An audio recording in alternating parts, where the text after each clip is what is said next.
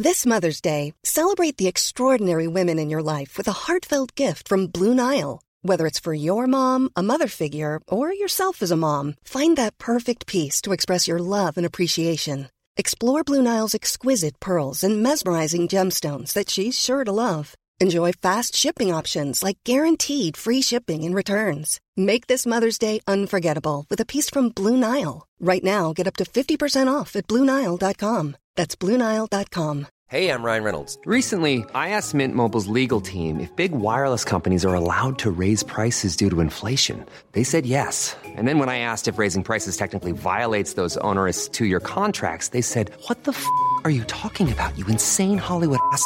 So to recap, we're cutting the price of Mint Unlimited from $30 a month to just $15 a month. Give it a try at mintmobile.com/switch. $45 up front for 3 months plus taxes and fees. Promo rate for new customers for limited time. Unlimited more than 40 gigabytes per month. Slows full terms at mintmobile.com. About 6 hours into a hike in the high Andes. About 3,000 meters here. So air's getting a little bit thinner, bit of a shortage of breath, as you can hear. I'm looking out on an astonishing view, towering mountains on either side of me, down below me a valley, and in the bottom of that valley a river, white water raging along, and I can just hear the sound of that water crashing along the rocks from all the way up here. It's hot when that sun comes out, but there's very heavy vegetation, so you're often in the shade and the temperature can really plunge. The guide has told us to be very careful of snakes. Apparently there's a brown snake, a black snake and a red snake, and the guide said one of them is exceptionally poisonous. I've forgotten which one, so my policy has been so far to avoid all of them. I've spent my career visiting extraordinary historic sites, some of the most famous and impressive on the planet. I've staggered in extreme heat through the Egyptian desert.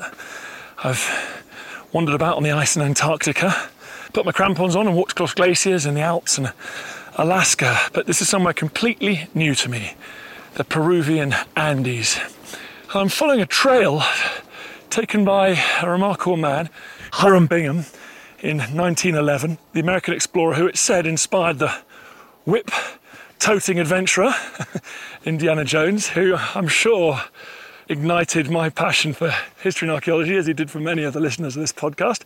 In fact, very embarrassingly, I'm wearing a Indiana Jones hat on this journey, my homage to him. But more importantly, in the real world, Bingham heard a rumour of a fabled lost city in the clouds that would reveal the power, the skill, the brilliance of the Inca, who once ruled over a vast empire that spanned this continent from the Amazon basin to the Pacific coast. He made his way through this dense foliage. He talks about the snakes, he talks about scaling near vertical cliffs, and I've seen plenty of those. But eventually he saw something completely remarkable. He came across a warren of stone walls. He had found the traces of this once mighty empire in a place where the earth meets the sky. It was, of course, Machu Picchu. Apparently I've got about 2 hours of this hike left, and I cannot wait to see it for myself. You're listening to Dan Snow's History Hit. Over 4 episodes, I'm taking you to the Peruvian Andes. We're going to follow in the footsteps of explorer Hiram Bingham, how he revealed this lost city to the world. The story shot across the wires. The National Geographic story, when it came out, was the entire issue, and it had these unbelievable centerfolds. We'll traverse the Urubamba Valley to trace the rise of the great Inca Empire, its rulers, and domination of mountain, desert, and jungle. I'm going to dive into the incredible world of Inca religion, of oracles, astronomy, elaborate rituals, and of course, the practice of human sacrifice. Some of the cloth that had been covering the face kind of went to the side, and there I was looking into the face of Inca. How did the Inca become one of the most powerful empires on Earth? And how did it fall so spectacularly? This is my series, Machu Picchu, Episode 1, The Lost City.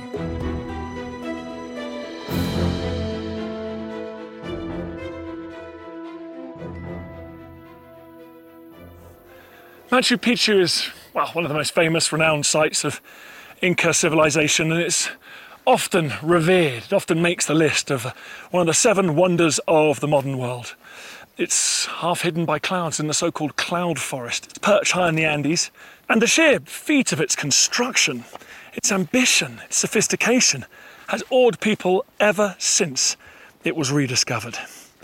First, there's the mystery of what exactly it is. No one can really agree.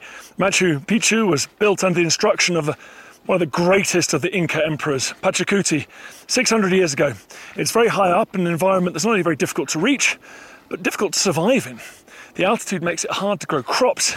The weather here is extreme and changeable. It's very, very hot and sunny now, but there's grey clouds swirling around the mountain peaks. Some say Machu Picchu was a palace. Some believe that there's a lost tomb of Pachacuti lying hidden somewhere within its walls, yet to be discovered. But more practically, how did the Inca, with no horses, no horsepower, no wheeled vehicles, build these incredible stone structures perched virtually on the summit of a mountain? Machu Picchu provides the best glimpse we have into the ingenuity and the brilliance of the Inca Empire. That empire, at its peak, was the biggest empire in the history of the Americas before the arrival of the Europeans. It ruled over perhaps 10 million people or more and incorporated parts of the modern countries of Peru, Ecuador, Argentina, Chile, Bolivia, and Colombia. It was a multi-ethnic empire connected by thousands of miles of sophisticated road networks. For a couple of generations, it looked like it was a supernova, expanding at a meteoric rate and pulling in disparate people, lands, and cultures under its control. It was built through diplomacy, bribery, and a dose of military force. But a supernova can only expand so far before it collapses. And when the Spanish conquistadors arrived in 1531, hungry for treasure, the cracks were already showing. The empire was wounded from a terrible civil war. And it didn't take much for a few battle-hardened soldiers armed with modern weapons, armour and horses to bring the empire down. Within just a few years, the Spanish had vanquished the Inca. There was one place the Spanish never found, protected by the cloud forest vegetation, the altitude, the difficult terrain. The Spanish never set eyes on Machu Picchu, and its mysteries and treasures lay virtually undisturbed for 400 years.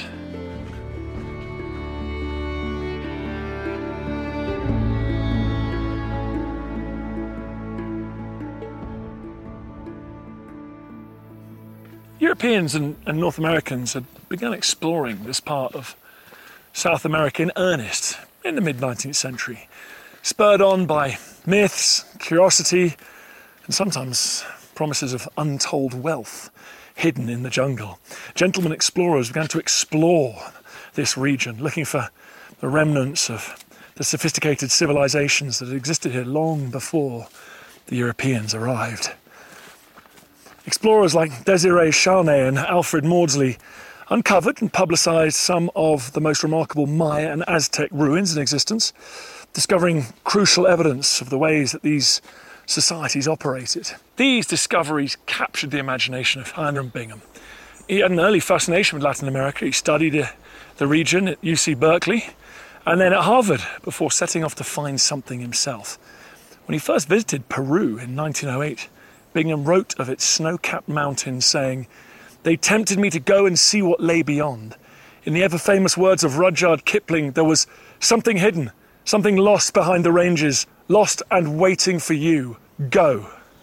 Being here now myself, I can see why he became so enraptured, although it doesn't have quite the same romantic appeal of discovering lost cities. It's certainly one of the most remarkable journeys I've ever been on. It's beautiful in terms of its landscape, its views, but you also stumble across Inca ruins all the way. It's the perfect day out if, like me, you love hiking and history. tell the story of Hiram Bingham, I'm asking Christopher Heaney. He's the professor in Latin American Studies at Penn State University. He's the author of Cradle of Gold, the story of Hiram Bingham and the search for Machu Picchu. Christopher, thanks so much for coming on. Listen, tell me about a very interesting and unusual early life and background. How does that affect him? Talk me through his sort of early biography.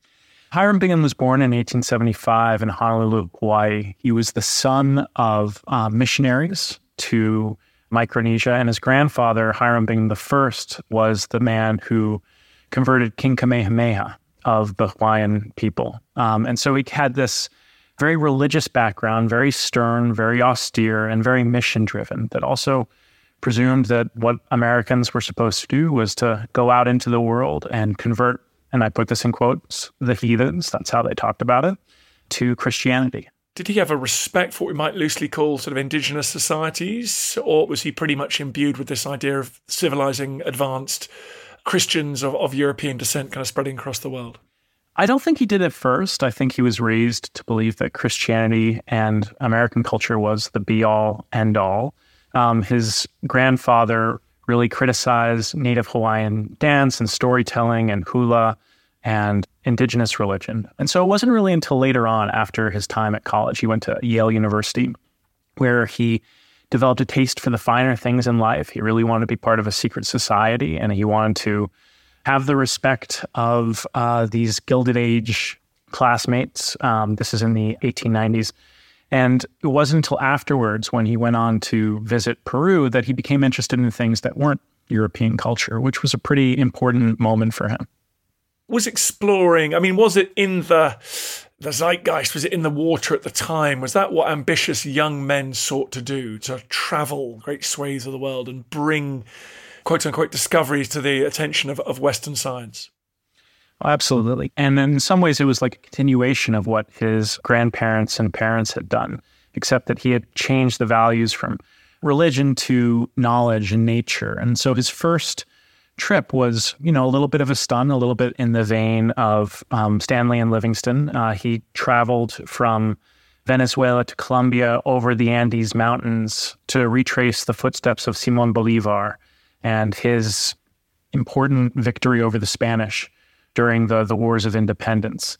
And really, it was a bit of a stunt. It was something to show that it could be done, which nobody had disputed in the past. And so simply he was showing that he himself could do it. He could get on a mule and go up over the Páramo of Pispa. But he got the bug from that. And it diverted him from a life as a historian, which is what he was trained to be. He was a historian at Yale University, towards something a little bit more out there. Theodore Roosevelt was one of his heroes, and so he really believed in the strenuous life and the proving of one's mettle as a white American male outside of one's comfort zone. And he also had the benefit of access to money. He married Alfreda Mitchell, who was the daughter of an heir to the Tiffany fortune. And with that money and the connections that he had from Yale, he was able to drum up interest from his friends and colleagues in supporting him doing these adventures into South America. So I guess unlike Stanley and Livingstone and some other explorers, he has the kind of academic chops, right? He's doing a PhD, he's in Latin American history. He is a little bit more scholarly than some other sort of adventure seekers, thrill seekers of this period. That's right. When he finally got a job, he was hired at Yale University to be a lecturer in Latin American history, which was sort of a new field at the moment. History, as it was taught in the United States and the academy back then, was pretty much that of Europe and that of the United States. Other places didn't so much have history as sort of culture or folklore in the eyes of white Americans. And so for him to pick up Latin American history really did make him different. And it opened him up to the experience that changed his life. On a chance trip to Peru in 1909, he was brought to a site named Choqquequirao, which can be translated as the Cradle of Gold. And there, his Peruvian hosts told him that he was standing in the last city of the Incas. So back then, he would have immediately felt like there was fertile ground to make discoveries and make his name. Yeah, he realized that there were places in Peru that hadn't been excavated, that there were places in Peru that had a lot of local stories about them. and that there was a real advantage in connecting them to texts, to the chronicles, to older histories that some of which were just being rediscovered. And in some ways, this was not new. There are plenty of Peruvians doing this work before him. He really benefited from some Peruvian archivists and librarians who had gone into the collections to look at these last accounts of the Incas under Spanish rule. And what he did have was this sort of two-sided nature, that there was the interest in the archives and the sources, but also this really wandering spirit that had him on the ground. He was probably happiest in this time of his life when he was on a mule riding into the mountains. And that combination is what led to his success. What did he want to find? He wanted to have his name in lights. He wanted to have his name in the newspaper, in the New York Times, and in the mouths of his fellow classmates. And his letters and journal entries are a little bit, they're affecting, they're a little bit cringy in some ways, and that you see how much he is drawing from meeting a fellow classmate on the street and telling him what he's doing now as an explorer and seeing the fellow classmate get excited. But there's a part of him that really was motivated by the possibility of learning something new about Inca history. Well, he did deliver. What are some of the early successes? Yeah, when he came back from Choqquequirao, that cradle of gold, he looked at the chronicles and realized that the actual place that Manco Inca, the final Inca emperor who rebelled, had built was one place named Vitcos, and then moving on, another place further still into the jungle named Vilcabamba. And this is where Manco Inca and his sons lived in quasi-independence for about 36 years until 1572. And so as to get to these last Inca sites, which weren't the heights of Inca rule, but really, for us historians, really meaningful, as in the place where Inca peoples tried to hold on and tried to survive and to resist, and they kept on with their original rituals and original religion. And so as to try and attain those places that Bingham started exploring. But he was pushed there in part by Peruvians who wrote these pamphlets about where some of these places were, as well as a Peruvian archaeologist named Julio Tello, who sent Bingham this information and actually wanted to travel with him. But Bingham declined. He thanked him for the information, but when Tello asked to be included on the expedition, Bingham said, no thanks. This was, I think, an example of him trying to hold on to the glory and make sure that nobody else was there to share it. But really, he struck gold in the sense that he was headed off towards the Vilcabamba region, where this kingdom where Manco Inca was. And along the way, he was talking to everybody he could, getting information on other sites in the area. And he ran into a couple people, a miner in Cusco who told him to look for some fine ruins above a place named Huadquiña on the Urubamba River. And then in the town of Urubamba, a sub-prefect, a government official said, there are some incredible ruins at a place named Huayna Picchu, and also some pretty good ruins at a place named Machu Picchu above Huayna Picchu.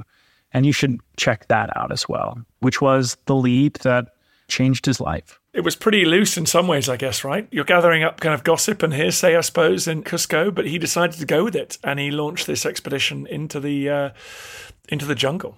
The image we have of him is of this sort of Indiana Jones adjacent jungle adventurer. What would it have been like? Did he risk his life? How gnarly was it?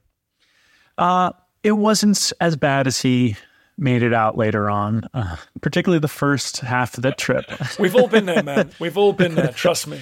The first half of the trip, he was following a road, and the road to Huadquiña, just below Machu Picchu, was recently cut out of the mountain with dynamite for the laying of a railroad track. And eventually, the railroad that visitors to Machu Picchu take today follows the path that Bingham was taking. So for much of it, he was just riding along on his mule, and he had a very hard walk up the hill, up several thousand feet from the river to Machu Picchu, in which he talks about getting hit in the head with branches and the wildlife threatening him and being afraid that he would put his hand on a snake. But really, this was a place that people had been living for hundreds and hundreds of years. And so if you kept to the paths, it wasn't so bad.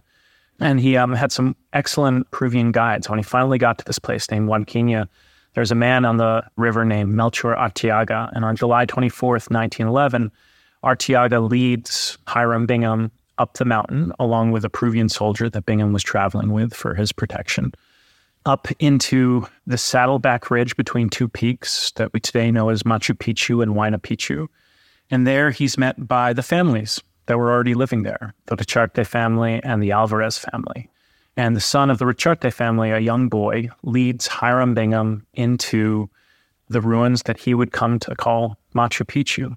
What would he have seen? What was uncovered? Much of the site was covered in maleza, or undergrowth, that was in vines and roots that had grown over the fine palace structures over the last 300, 400 years. There was a main plaza surrounded by the Temple of the Three Windows, as Bingham called it, and two other temples that the families had cleared, and they were farming in it. They were using Machu Picchu or Huayna Picchu as a farm.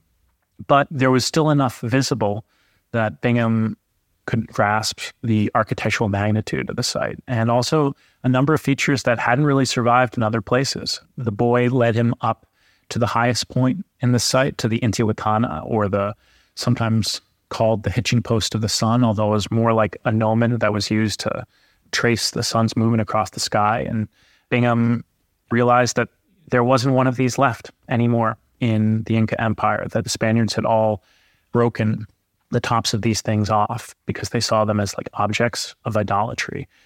And the other thing that the Richarte boy led him to, that I think is one of the most important features of the site and that immediately affected Bingham, was the Temple of the Sun. And beneath that Temple of the Sun was what Bingham called the Royal Mausoleum, a cave that had a combination of finely carved stones, but also sculpted rock. The bedrock itself had been shaped to resemble stepped stairs, which reflects Inca understandings of the three worlds. And inside of it were niches in which Bingham presumed, and we think he was right, that the Inca and Andean mummies might have been placed when they visited Machu Picchu in the time of Pachacutec and afterwards. One of the most magical moments in the history of discovery. It's just extraordinary. And yet, he thought, this doesn't feel to me like the descriptions I've read about the last city of the Inca, so he kept going. He didn't get distracted. It's crazy. Yeah, he didn't sit down and take a minute. He was a strenuous guy. And he actually did reach the sites that we archaeologists and historians now know are Vitcos and Vilcabamba, the last cities of the Incas. He decided to go back to Machu Picchu because he knew that it was the most photogenic of places, and it was the place that he imagined that if he excavated, he could learn new things about the Incas. What was the effect of Bingham discovering Machu Picchu on the rest of the world? The first effect was in Peru, where the Peruvian knowledge that there was this North American wandering around Cusco, bumping into cities, began to make them very nervous about whether or not he would excavate as well. And so Bingham comes out of the countryside in 1911 and learns that the Peruvian government has announced very clearly that there's a new decree saying that there can be no excavation and export of ruins without permission from the Peruvian government. And there had been some versions of those laws before, but this was a new hardening that showed a rise of a new sentiment in Peru, that sites like this needed to be controlled and guarded by Peruvian people. When Bingham left Peru, though, his announcement in his much beloved New York Times was as stellar as you can imagine. National Geographic decided to fund his second expedition, which was a massive expedition. And the idea was that this time Bingham wouldn't just come back with a story, he'd come back with reams of photographs of the cleared site of Machu Picchu, as well as, and this is what he promised Yale to get their funding, as well as a collection, artifacts, and whatever else he might find at Machu Picchu itself. The story shot across the wires. The published version of the National Geographic story when it came out was the entire issue, and it had these unbelievable centerfolds of the site using these Kodak cameras. And it really changed the course of National Geographic. Beforehand, they hadn't really funded archaeological expeditions before. What you mentioned artifacts. What was he finding? What did he find, as well as the beautiful, gigantic stone edifices? What did he find there? They found the tombs of the people who had worked at Machu Picchu mostly. A few higher class individuals, maybe priests or elites or priestesses. But what's truly affecting to me is that this wasn't a site where there was tremendous gold or silver to be found. The Spaniards really looted the heck out of the Inca Empire. And what was important about its cult of and its religion of mummies was that they continued wearing their wealth in death. And so it was actually very obvious where the gold and silver was. It wasn't really buried. And so Bingham had some idea that maybe they'd find some sort of lost treasure. But when they started digging at the site itself amongst the temples, they didn't find anything. It was perhaps because it had been looted before. So what we're left with are the tombs of about 174 or more individuals that were in caves around the site who were the workers of Machu Picchu and whose objects are a little bit more modest and that tell us how people lived.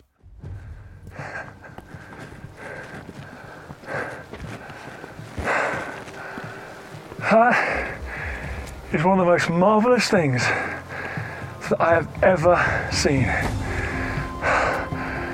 An almost unspoiled royal city on a mountaintop, bathed in sunshine. Look at that. Maybe it's because I'm tired, but I'm feeling very emotional. I think it's that you have to work so hard to get to this point that it feels so, so special.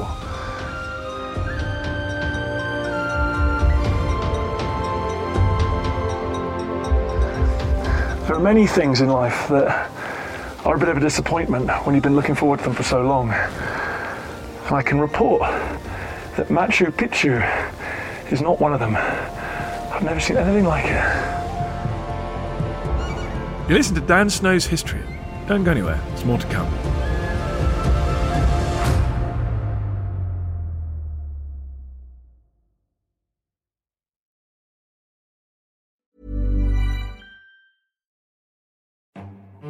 This is After Dark, myths, misdeeds, and the paranormal.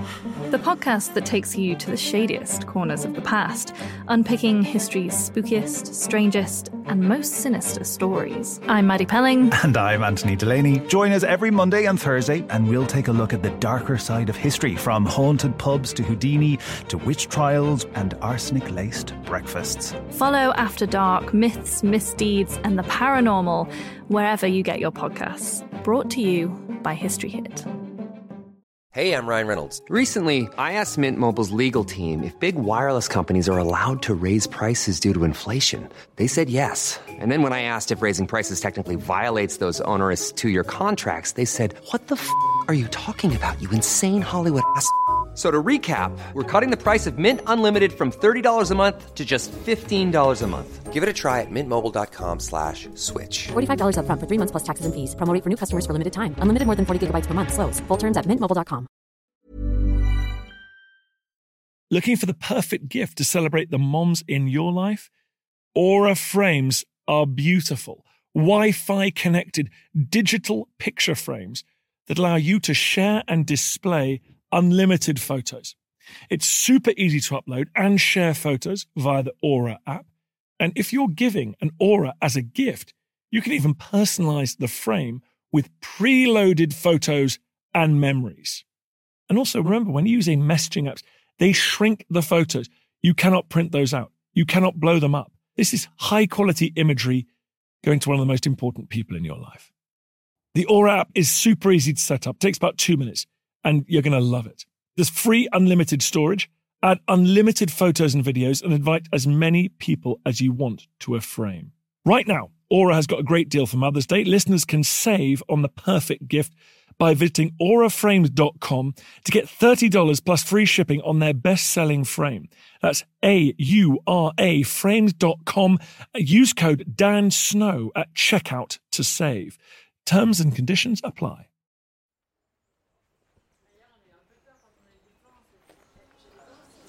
So I'm walking through the ruins of Machu Picchu now. It isn't any less impressive close up. It's like an entire mountainside has been turned into a pyramid, and on top, the most important religious and political centres It's amazing how it has survived hundreds of years of neglect. Walls still standing, stairs still even. You can still see irrigation channels carrying any rain that's fallen higher up on the mountainside down into the valley below. We think it was built sometime in the 15th century by the great Inca, the great emperor Pachacutec. I'm going to meet Bibiana Melzi, who has spent 20 years researching Inca sites right across Peru. Bibi, how you doing? Where are we standing now? And describe what we can see around us. Okay, so as far as I know, Machu Picchu has an urban section, a section of workshops where they would work with textiles and ceramics. It also has, besides the urban section, the royal section of palaces. But there's also a very important religious component.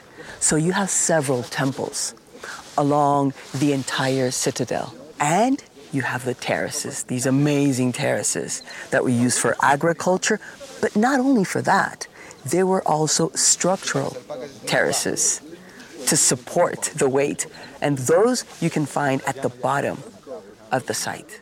Why on earth did they build this city in the clouds? It's so high, it's so hard to reach. Okay, so it might sound like a very easy question, but it's actually not, because in archaeology and history, you always have different researchers trying to find out and discover. Incas did not have a written language, okay? So there is no way of knowing, leave a record of this was used for this. But as far as we know, there are two main theories. One is that it was like a royal palace built for Pachacutec, by Pachacutec, who was the great builder of the Incas, okay? So that is one theory. And the other one is that this place is very important administrative, political, and religious center that connects the Andes, the city of Cusco, which was the center of the world and the center of the empire of the Incas, with the Amazon. And you have so many roads that bring you here, more than 11 roads that are part of the entire Capacñan, or the Inca Royal Road network. You have 11 entrances, and they bring you from the Salcantay, which is a sacred mountain. They bring you from Cusco. They take you to the other side of the mountains and the river. So you have those theories. So you mentioned terraces, we've got urban areas, rural areas. What are the key sites in Machu Picchu? Well, some of the most fascinating and beautiful places is the Temple of the Sun. So if you come here, and it's the only construction that has a rounded wall, and that looks exactly, it's a replica of the Coricancha, which was the Temple of the Sun in Cusco. So those two rounded towers, very important. Then you also have the Temple of the Condor right behind me, which is absolutely beautiful with a different shape. Then you have this sacred plaza with a tree in the middle. For me, the most fascinating place, besides the sacred plaza that has the 3 windows, and up there you can see the Intihuatana. They said that they could tie the sun and they could read the time with that Intihuatana. But right behind that is the quarry. And that's where the stones to build Machu Picchu came from. So people think that the stones were down there by the river, okay, maybe 100 meters down below us. No, the stones were up here at the top of the mountain. How did they build this city on top of the mountain? They used different methods, and they had hundreds of people building these places. We already know the method that they used to break down these stones. So what they did was basically percussion, and that's where they would hammer them, one rock against the other, okay, to crack it. Then they would put wedges, continue, open it in half, okay? The weather also helped, because if you leave a very gigantic piece of stone, the heat, the cold, that also helps them crack, okay? And then they would use sand and water to fine and to polish, okay? So those were their tools. Probably they used logs to pull them and to have traction. And in the construction of this site, they could have had thousands of people. So it looks very grey, doesn't it? There's a lot of exposed rock here. What would it look like in the 15th, 16th centuries? That is one of the most fascinating things I learned as a journalist when I was doing reporting, that when you see this place, you don't imagine, how it really looked. But there is evidence in some places in the workshops that you see, oh my God, this is like a little bit yellowish, ochre, and then there's this part that is reddish. It was covered, some sections, not all, and painted in a color, in a beautiful golden-like, mustard-like color or reddish. So just imagine in this mountaintop surrounded by green, lush Amazon cloud forest, and then these buildings that are yellow and bright red. So I've just hiked the Inca Trail. I came over the crest of the mountain. I walked through the Sun Gate. The views are obviously breathtaking. When Bingham found it, it was covered in vegetation. It took him days to reach, and he therefore claimed to rediscover it. But locals knew about it, didn't they? And were even spending time here. Well, hearing Bingham saying that he discovered it, what we say now here in Peru is that he revealed it to the world. All the people that lived around it knew of its existence. And now it has been discovered that there is evidence, even in maps, where Machu Picchu appears. Maps from the 1800s, maps from the 1700s, mentions of this place. Not only was Bingham not the first person to step foot into Machu Picchu, it looks like he wasn't even the first Westerner to turn up at the ruins. In 1978, 50 years after Bingham first set eyes on Machu Picchu, a researcher named Paulo Greer discovered some clandestine documents which shed light on a dark chapter in the monument's history. The document showed the site had been looted in the 19th century, seemingly with the permission of the Peruvian government. Greer discovered a map with the two peaks clearly marked on them as Huayna Picchu and Machu Picchu, drawn by a German prospector named Augusto Burns in 1874. He then found a booklet which indicated Burns, who was in Peru to trade precious metals and wood, had looted Machu Picchu, apparently with the blessing of Peruvian officials, and sold the artifact to European galleries and museums. These documents state that Burns purchased 25 kilometres of land along the river in the Sacred Valley in 1867 and set up a sawmill, which Bingham notes seeing in his expedition diary. But by 1881 he'd abandoned his logging and he'd set up a company called the Incas Gold and Silver Mining Company. But if you look at the geology of this region, the only thing to mine is granite. The gold and silver were obviously coming from elsewhere. Abandoning all pretense, he went on to publish a pamphlet, amazingly setting out his intention to raid the citadel of the Inca. A separate letter from the same year shows that Burns received permission from the Peruvian president to loot Inca tombs. Anything he found was his to take away, but the government wanted 10% of the spoils. In his private letters, Burns himself wrote that Machu Picchu will undoubtedly contain objects of great value and form part of those treasures of the Incas. Burns may not have been the first or only treasure hunter to covet the riches of Machu Picchu, but judging from these documents, he was certainly the most open about his intentions. What's the significance of gold for the Inca? We have to understand that for them, gold was precious, not because of the value of it, but it was because it represented the sun, which was a god to them, and their main leader, the Inca, the son of the sun. So he also had to have this metal for him in his different, jewelry. So that was very important. Representation of one of the most important gods. So there were several Inca leaders along their history. The first one being Manco Cápac, and the last one being Atahualpa, when the Spanish came. While I've been here in Peru learning about the Inca, I'm really beginning to understand that it's just really difficult, more so than other periods, I think, to be certain about what anything is. There are just so many different theories and ideas about the Inca, their ruins, their artifacts. This definitely goes for Machu Picchu itself. Scholars and the guides differ over what the place was actually built for. Some have told me it's centre of administration, others that it was a kind of grand summer palace for the great Inca leader who built it, Pachacuti. Now, there's certainly evidence that Pachacuti did spend time in Machu Picchu. I've seen what seemed to be his royal quarters. The ruins show us that there was only one toilet in Machu Picchu. It must have been Pachacuti's, and rightly so. He was one of the most powerful and successful Inca rulers. Let the man have his own bathroom. He was recognized as the greatest builder in the entire empire.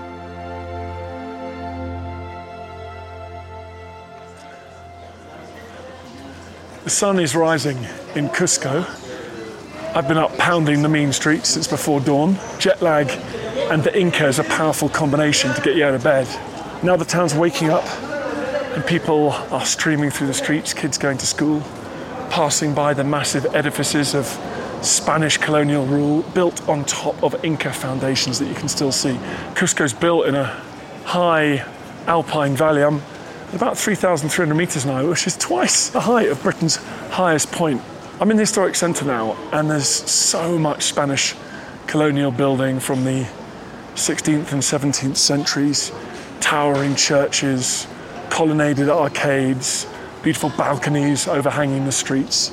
And the streets have got great names, like Ataud, meaning coffin, and the Siete Culebras, the 7 serpents. You're immediately struck here by the fusion, I suppose is the right word, between two mighty empires, that of the Inca and that of the Spanish, who conquered it and replaced it. Before the Spanish arrived here in 1531, Cusco was the centre, the beating heart of the Inca Empire. It was the place that bound together their territories, east, west, north and south. It was overseen by the Sapa Inca, the sole ruler or paramount leader. This emperor embodied all the dimensions of leadership. He was a political leader, he was a military commander, but he was also their spiritual figurehead. And he made sweeping economic decisions as well. Although he was obviously human, he presented himself as a divine, as a mythical figure. He transcended the ordinary. He only communicated through intermediaries. Anyone who dared to look him directly in the eye could be sentenced to death for their disobedience. The idea was that he would be a charismatic leader who would be a kind of benevolent dictator. The Inca believed he was a descendant of their most important deity, Inti, the sun god, making the Sapa Inca a semi-divine person living on earth. I've walked now to stand in the shadow of probably the greatest of all the Sapa Inca, the 9th Emperor Pachacutec. He came to power right here in Cusco in 1438. This is a hell of a statue I'm looking up at, bronze statue, nearly 40 foot tall, atop a stone tower. Pachacutec's arms and head held aloft, wide towards the heavens, giving a sense of him acting as an intermediary between the divine and the human. And I think he's emphasising the Inca's deep connection to the sky. They're fascinated by the stars, the cosmos. Their buildings were often aligned to celestial movements, and they believed that everything in the universe existed in a state of interdependence. And although the scholarship is still in flux, we think it was really Pachacutec who took Cusco from being a small settlement, a city-state, and turned it into the imperial capital. The legends say that in 1438, Cusco was attacked by the Chanca tribe. Now, this is really the nemesis of the Inca. The Sapa Inca was Viracocha, and he was Pachacutec's father, and he fled the city, and he left it open to the attacking forces. But it was Pachacutec, then a prince. He stayed behind and valiantly led a rebellion. He crushed the Chanca. He saved Cusco. That's when he earned his title, his nickname, which was Pachacutec, which means Earth Shatterer, which is just a considerably better nickname than Snowy, which was how I was known at his age. He changed everything about the Inca. He changed their fate. He carved out an empire. From this homeland around Cusco, they expanded west across the mountains to what is now the coast of Chile and Peru, south into parts of Argentina, the Pampas, east into the jungles of the Amazon basin, and north into what is now Ecuador and even Colombia.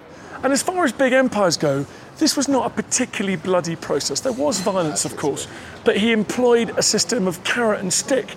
He convinced tribes and other peoples to submit, to buy in to the idea of an Inca empire. And in the next episode, we're going to trace that process, the rise of the Inca Empire, and the ingenuity of how they went about it. They bribed, they enticed, and that explains why they were able to take so much power over so great an area so rapidly and with seemingly so little resistance. And in the next episode, we're going to be discovering what artifacts were found at Machu Picchu by Bingham and his team, and learn what they revealed about the Incas, how they lived, how they survived this very hostile environment, what their belief system was like, how unlike it was to our own, how they connected to the cosmos and the seasons, as well as learn about their elaborate rituals and practices. You've been listening to Dan Snow's History Hit. This episode was written and produced by Mariana Desforges and edited by Dougal Patmore. And here, as if it was planned, I'm entering the main square now, and there seems to be a brass band playing. We're going to check it out.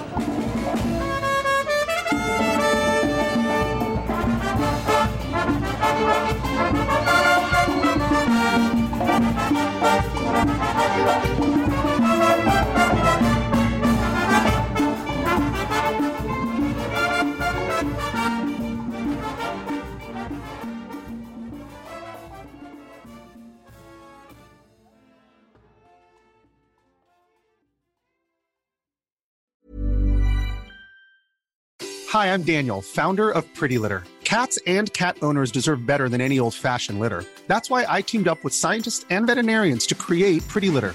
Its innovative crystal formula has superior odor control and weighs up to 80% less than clay litter. Pretty Litter even monitors health by changing colors to help detect early signs of potential illness. It's the world's smartest kitty litter. Go to prettylitter.com and use code ACAST for 20% off your first order and a free cat toy. Terms and conditions apply. See site for details.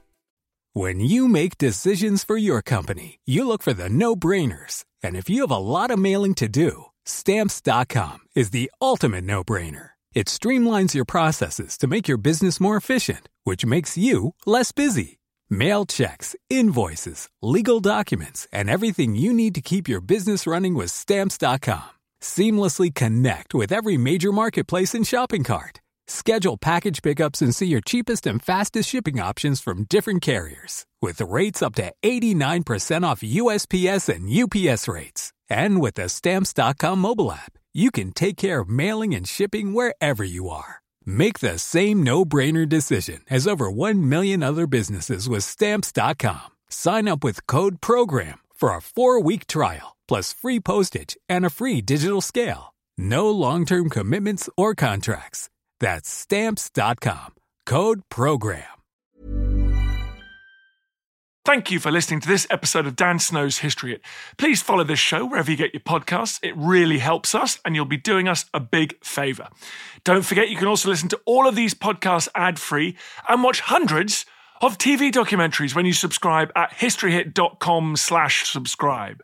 As a special gift, you can also get your first 3 months for just £1 a month when you use code Dan Snow at checkout.